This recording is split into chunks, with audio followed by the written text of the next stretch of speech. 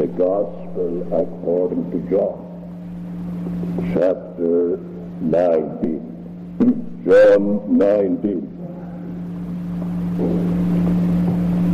And we may read again from verse 32. John 19 from verse 32. Then came the soldiers and brake the legs of the first and of the other, which was crucified with him. But when they came to Jesus, they saw that he was dead already. They brake not his legs. But one of the soldiers with a spear pierced his side, and forthwith came there out blood and water. And he that saw it bare record, and his record is true. And he knoweth that he said true, that ye might believe.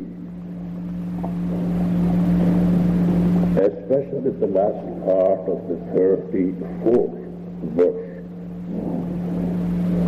And forthwith came there out blood and water.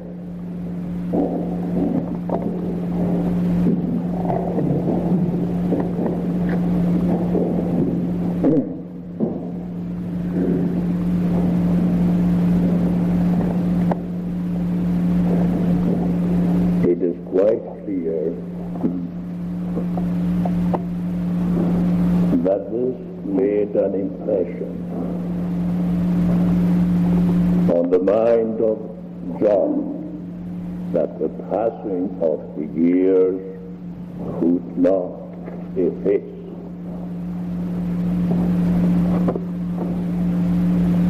By general consent, it is allowed that the Gospel of John was the last written of the four Gospels, and probably the last part of the New Testament to be written.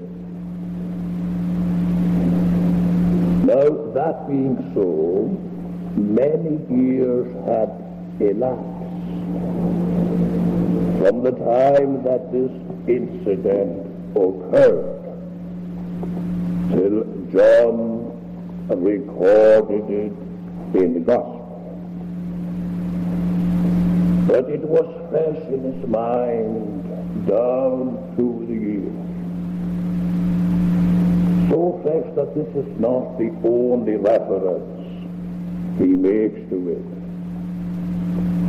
It is at least probable that when he writes his epistle, and in the 5th chapter, he makes this reference. This is he that came through water and blood, even Jesus Christ. Whether we allow that these two references indicate the same incident or not, it is beyond any question that amidst all that happened at the cross of Christ, this made an indelible impression on the mind of John. Why should he record this? And forthwith there came out blood and water.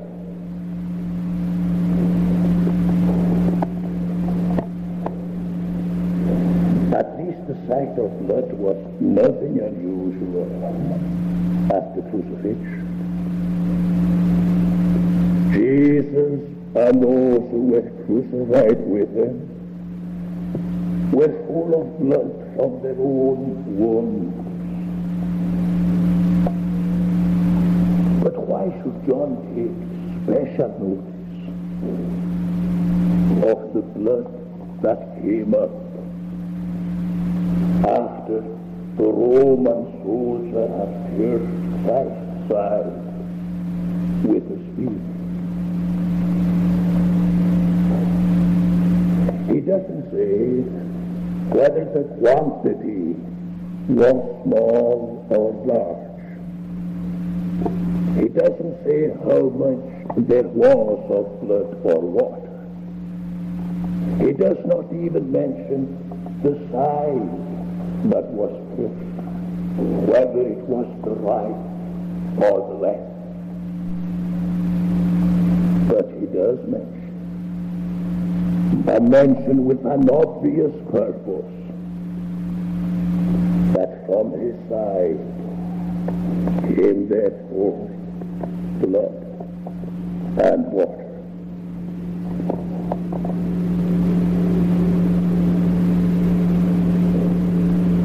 Augustine, in one of his sermons, draws a parallel between Christ and Adam at this point. We may not agree, but certainly his opinion is worthy of consideration. He says something to this effect. The first Adam was made to sleep, a deep sleep. And then the Lord took from his side the rib of which he made the woman. The second Adam, sleeping the sleep of death,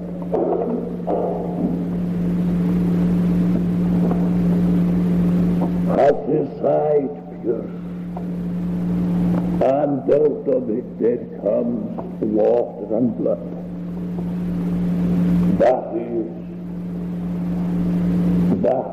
that which is the means, that of which is born, as he puts it, the church of God, the bride of Christ, the wife of the Lamb.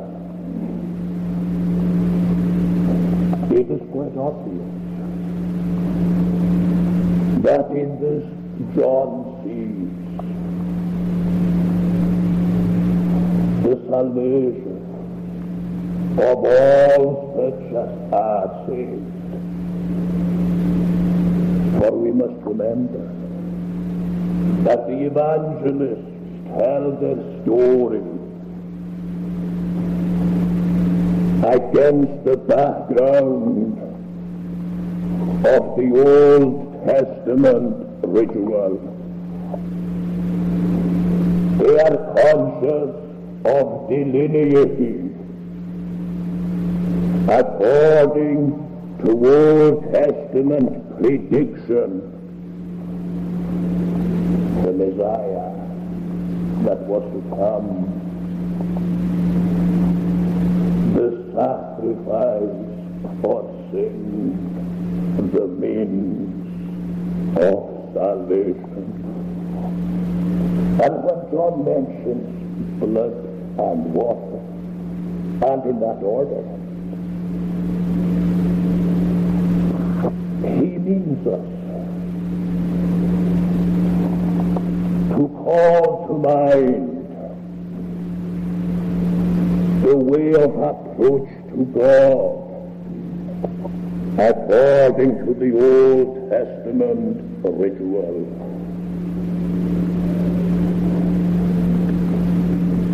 To remember that entering into the holy place, the first thing that confronted one was the altar of burnt offering, where the blood of the sacrificial victim was poured out, an oblation unto God. And after the altar of burnt offering was the laver, where the priests had to wash in water before they entered further into the holy place. It is against this ritual that we must understand the evangelist delineation of the Messiah, their description of the Lamb of God that was to take away the sin of the world. There came out. Now, what is the point to be remembered is this? In the strict sense of the term, the thrust of the spear was not part of the conscious suffering of Christ. For it is put beyond any question that he was already dead. When the soldiers came, they found that he was already dead. But to make assurance doubly sure, one of the soldiers pierced his side with a spear. And this, of course, puts beyond any question that the body of Jesus was not what some heretical sects, even in John's day, held it to be. It was a real body. Out of the side there came blood and water. Of course, in all ages, skeptics and infidels have tried to ridicule this. Nobody, of course, has ever tried to prove that this was unimportant according to John's estimate of things. But some have tried to prove that this was impossible. We must remember that the body of Jesus, through the wounds of the nails in his hands and feet, was almost drained of blood. And because of this, they have said that there was no room for any more blood to flow forth. Yea, that there was no more blood to flow forth. It would take too much of your time to enter into the medical aspect of this situation. It has been done by very able and learned men qualified to pass judgment on this aspect of it. But we are not concerned with that at the moment. Suffice it to say that there was nothing inherently impossible, nothing even improbable in this taking place. But even if there were, what difference would that make? We are dealing here with a unique situation, one that does not admit of comparison with any other situation. What might be of force in other cases would not be of force here. That is, if we admit that here was a unique transaction that transcends all analogy and for which there can be no comparison.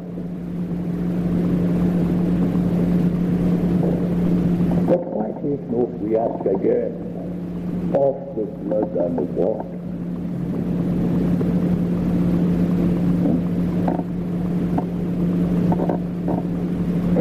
Probably the water, if we look upon it in a natural way, came from the pericardium of the sac that surrounds the heart, a sac that is full of liquid. That may or may not be so. In any case, what is important is what John observed and what he presents for our consideration. Blood and water. Now, if you will read the 5th chapter of his first epistle, you will find that the order is reversed. He says that this is he who came through water and blood, even Jesus Christ. Here he says blood and water. Now, whether we are to understand anything specific from the reversal of the order, I don't know. But I do say that here John places the blood and the water in a certain relationship, which is the relationship of Christian experience, though it may not be the logical order.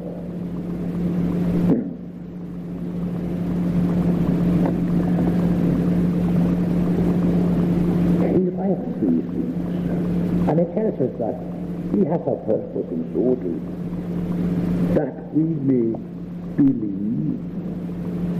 But what are we to believe? No one can believe in a vacuum. What are we to believe?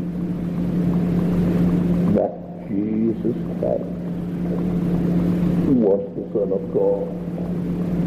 That Jesus Christ was the Lamb of God that taketh away the sin of the world. But how does he take away the sin of the world?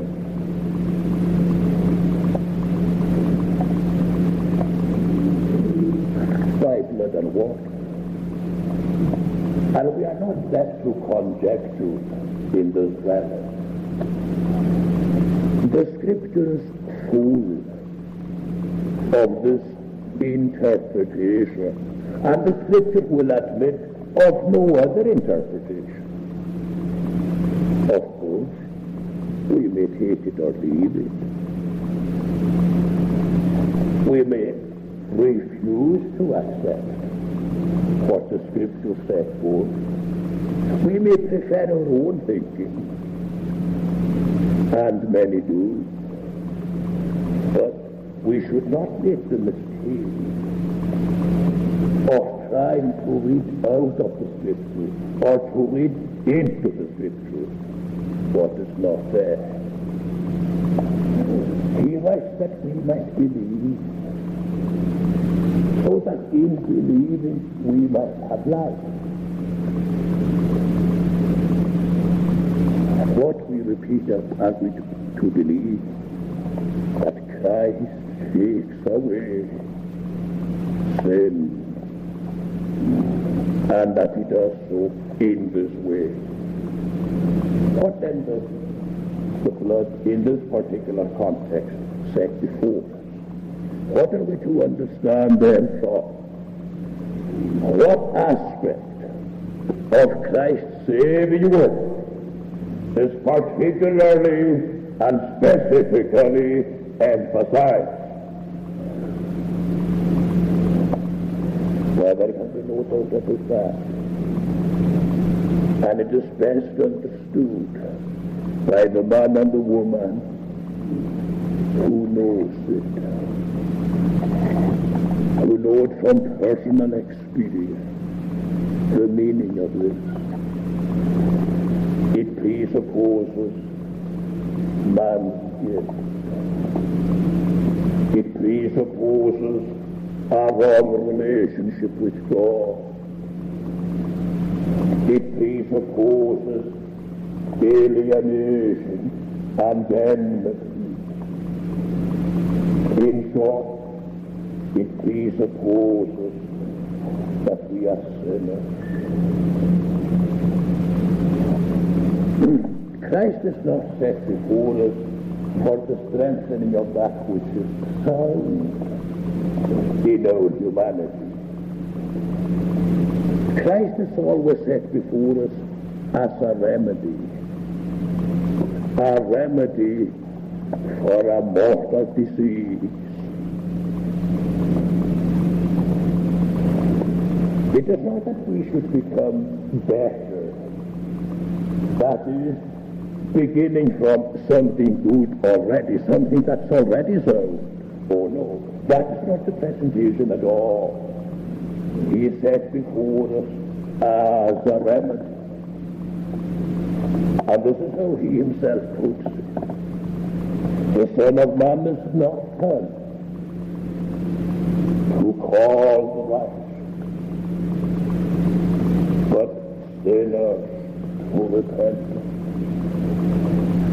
And he goes on to say, they that are need not the physician, but they that are sick unto death.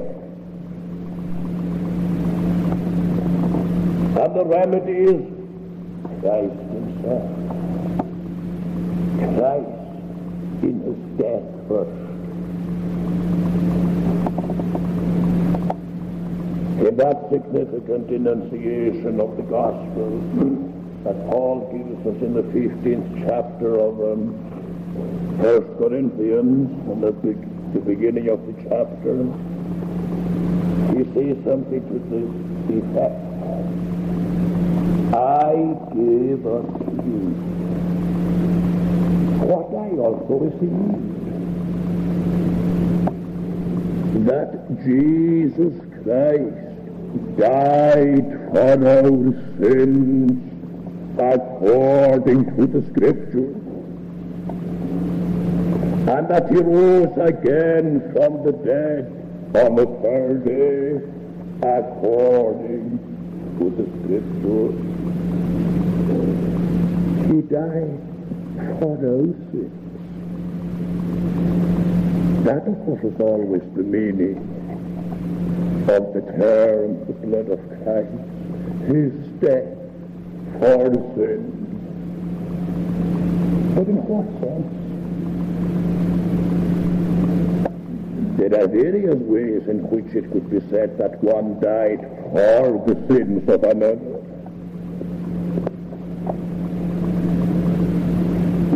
And if you want to see the ingenuity of the human mind, you have only to consult the Socinian writings on this point.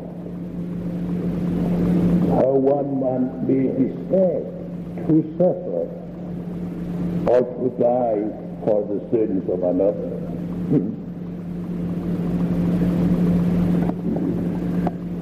There is, for instance, what is brought out by the story which has so often been told, the rich Russian nobleman who was traveling in the northern country in the latter part of the autumn. He was advised not to leave a certain place, for by this time the wolf packs might be on the prowl. He was advised not to leave. The going would be dangerous. But he left nevertheless.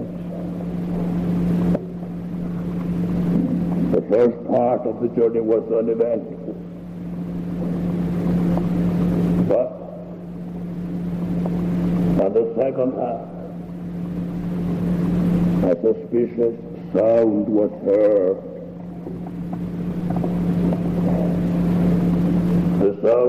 nearer. It was the sound or the noise they dreaded to hear. It was the sound of the wolf pack in pursuit.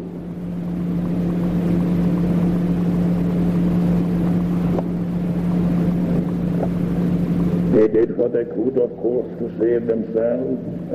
First, they shot some of the wolves, and the rest stopped to eat them, to devour them. Then they let go one horse. The wolf devoured it. Then they let go another. The wolf devoured it, but still, although the wolves were halted, they were gaining upon them again. And the servant said to his master, there is only one thing to be done now. We cannot let go any more of the horses.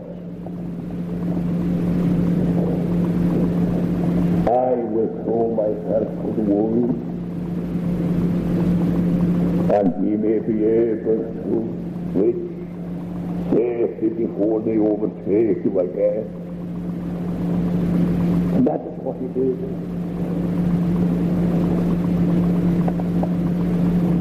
He sacrificed himself in that way. He threw himself to the wolves. That halted them for a while, and that meant safety for the rest. They reached that place of safety before they were overtaken again. In one sense, that servant died for his master. He died for the sins of his master too, in one sense. If the man had taken the advice that he had received, he wouldn't have started out on that part of the journey. But surely,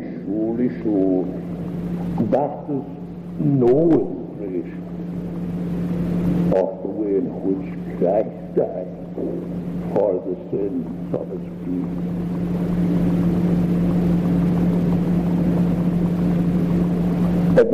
That may illustrate a certain aspect of what he did. That he offered himself without thought unto God. But our views of the atonement would be very shallow and inadequate if we thought that the atonement could be illustrated by one man dying for another, even for the sins of another. The scriptural presentation of Christ's death for his people goes far and far beyond that. Indeed, there can be no illustration, no analogy for Christ's death for his people. There can be nothing. It is unique, we repeat. He died for our sins.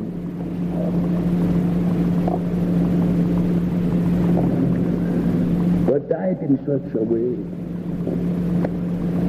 as not only to represent the sinner of those for whom he died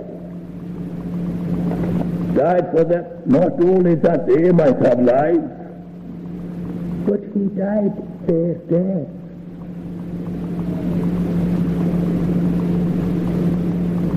The death to which they were liable. The sentence that had been pronounced upon them.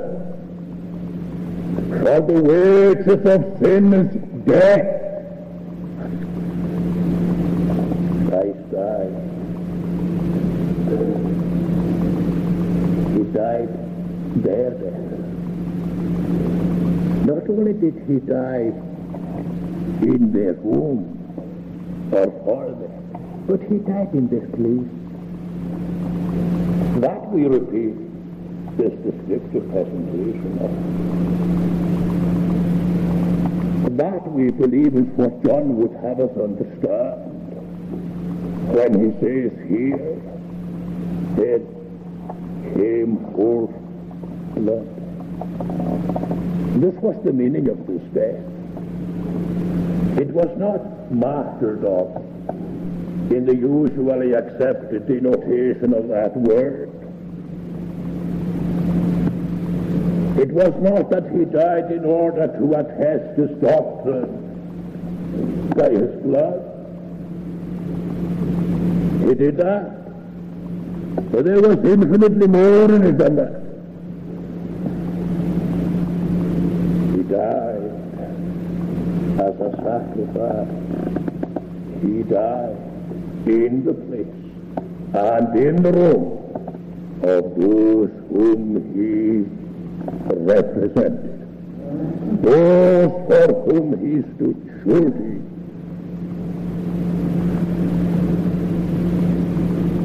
And instead there was nothing big. There was nothing indefinite about this death. It was a transaction, well defined, yet divinely divine in all its aspects, in all its parts. There was nothing haphazard about it. Nothing happened just for the sake of happening. Everything happened according to the divine prearrangement. I know of nothing in either nature or grace that brings us the sovereignty of God, the absolute, unconditioned sovereignty of God, more than the details that the Scriptures present us with in the case of the death of Christ.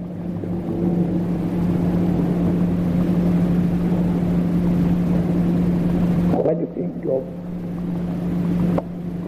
the rough Roman soldier, when you think of the crooked ecclesiastics, when you think of the corrupt politicians, who were all engaged at the height of their activity in this transaction.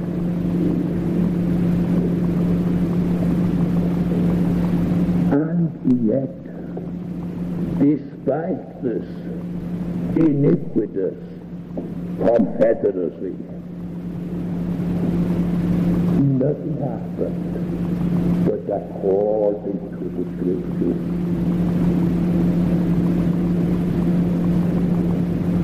Prophecy was fulfilled to the letter. Not even a bone of him was broken. Nothing happened but according to plan. The fury, the ambition, the scheming of worldly men could not change one iota of the divine prearrangement. That's sovereignty indeed.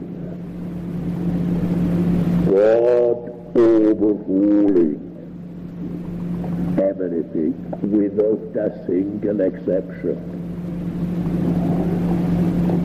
to the accomplishment of his own plan.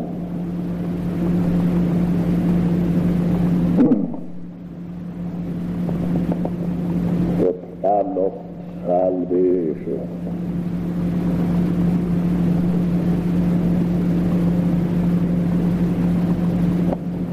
It presupposes, we say, our gift, our need of pardon, our need of cleansing. The two two ideas, of course, that are brought to the fore here is expiation and sanctification. Expiation through blood, sanctification through water, both pardon and both cleansing. There came forth blood and water, and that of course comprehends and sums up the totality of our need as sinners. Pardon and cleansing. If I have this, I need no more. God himself cannot require more of me. I need this, and this is all I need. And truly, a valid inference from the recorded incident here is this: both for pardon and for cleansing, I have to look to Christ. It is in him that there is pardon. It is in him that there is cleansing. And not only so, but this pardon and cleansing are inseparable from the death of Christ.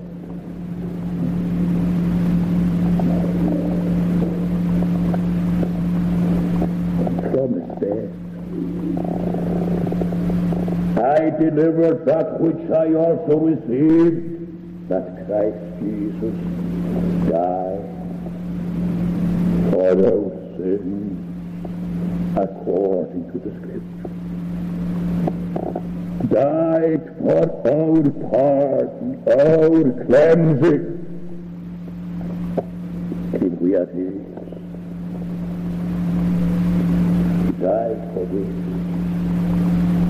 It is in him that pardon and cleansing are to be found, are to be had according to the divine plan. Now when we think of the death of Christ,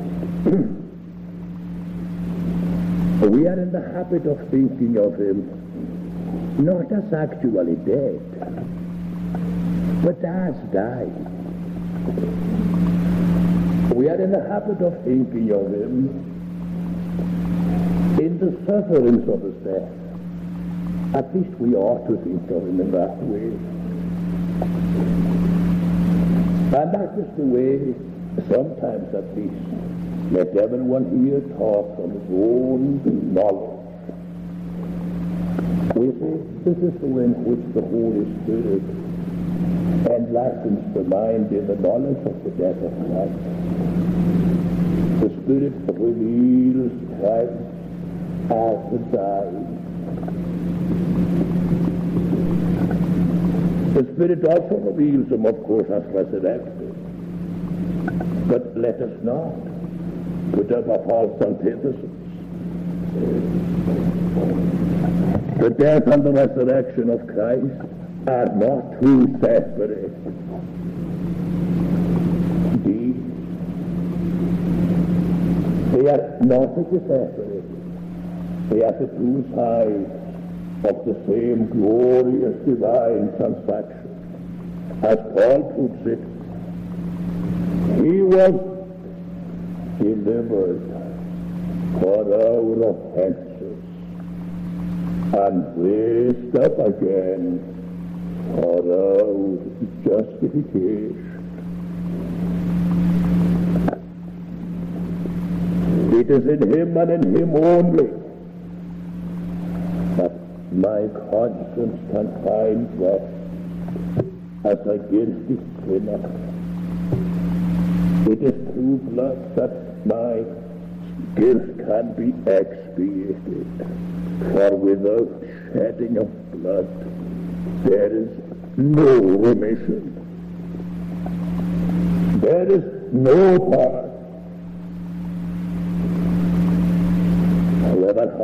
that might sound to our ear. However unnatural even it may seem, Scripture's testimony is unequivocal. Without shedding of blood, there's no remission. If my conscience then is to find rest, it must find rest in Christ. It must find rest in Christ, in his death.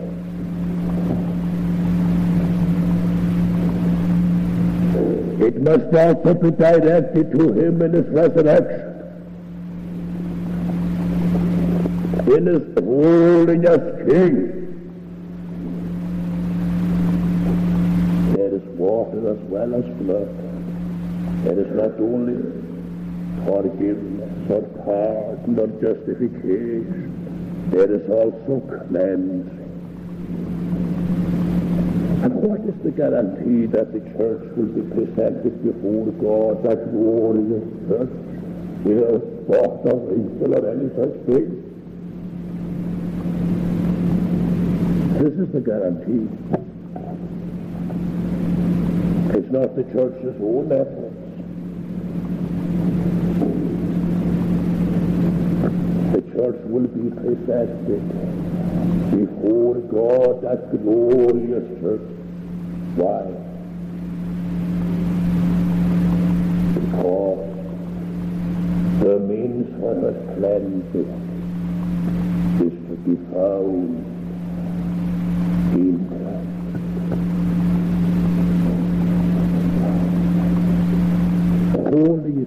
Holiness is desirable.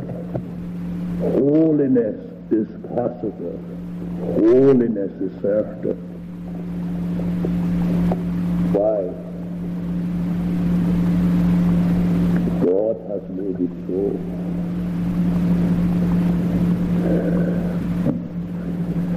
And a heart that cries out under a sense of its own impurity, the heart that says, "Cleanse me, Lord, cleanse me."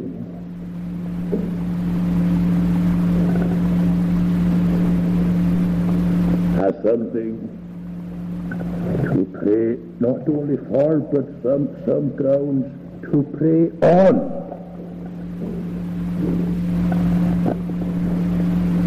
This is the hope of my redemption, the hope of my pardon, the hope of my sanctification. It is Christ. It is the crucified Christ. God forbid that I should glory save in the cross of the Lord Jesus Christ, by whom the world is crucified unto me, and I unto the world. And there is hope here for the most hopeless. There is cleansing here for the most defiled. He cleanseth from all sin. And this is what he himself has specially commanded his disciples to remember his death. In short, to remember himself as the one in whom they have all they need and all they desire for time and for eternity. And as we as a congregation look forward to the dispensing of the Lord's Supper among us next Sabbath,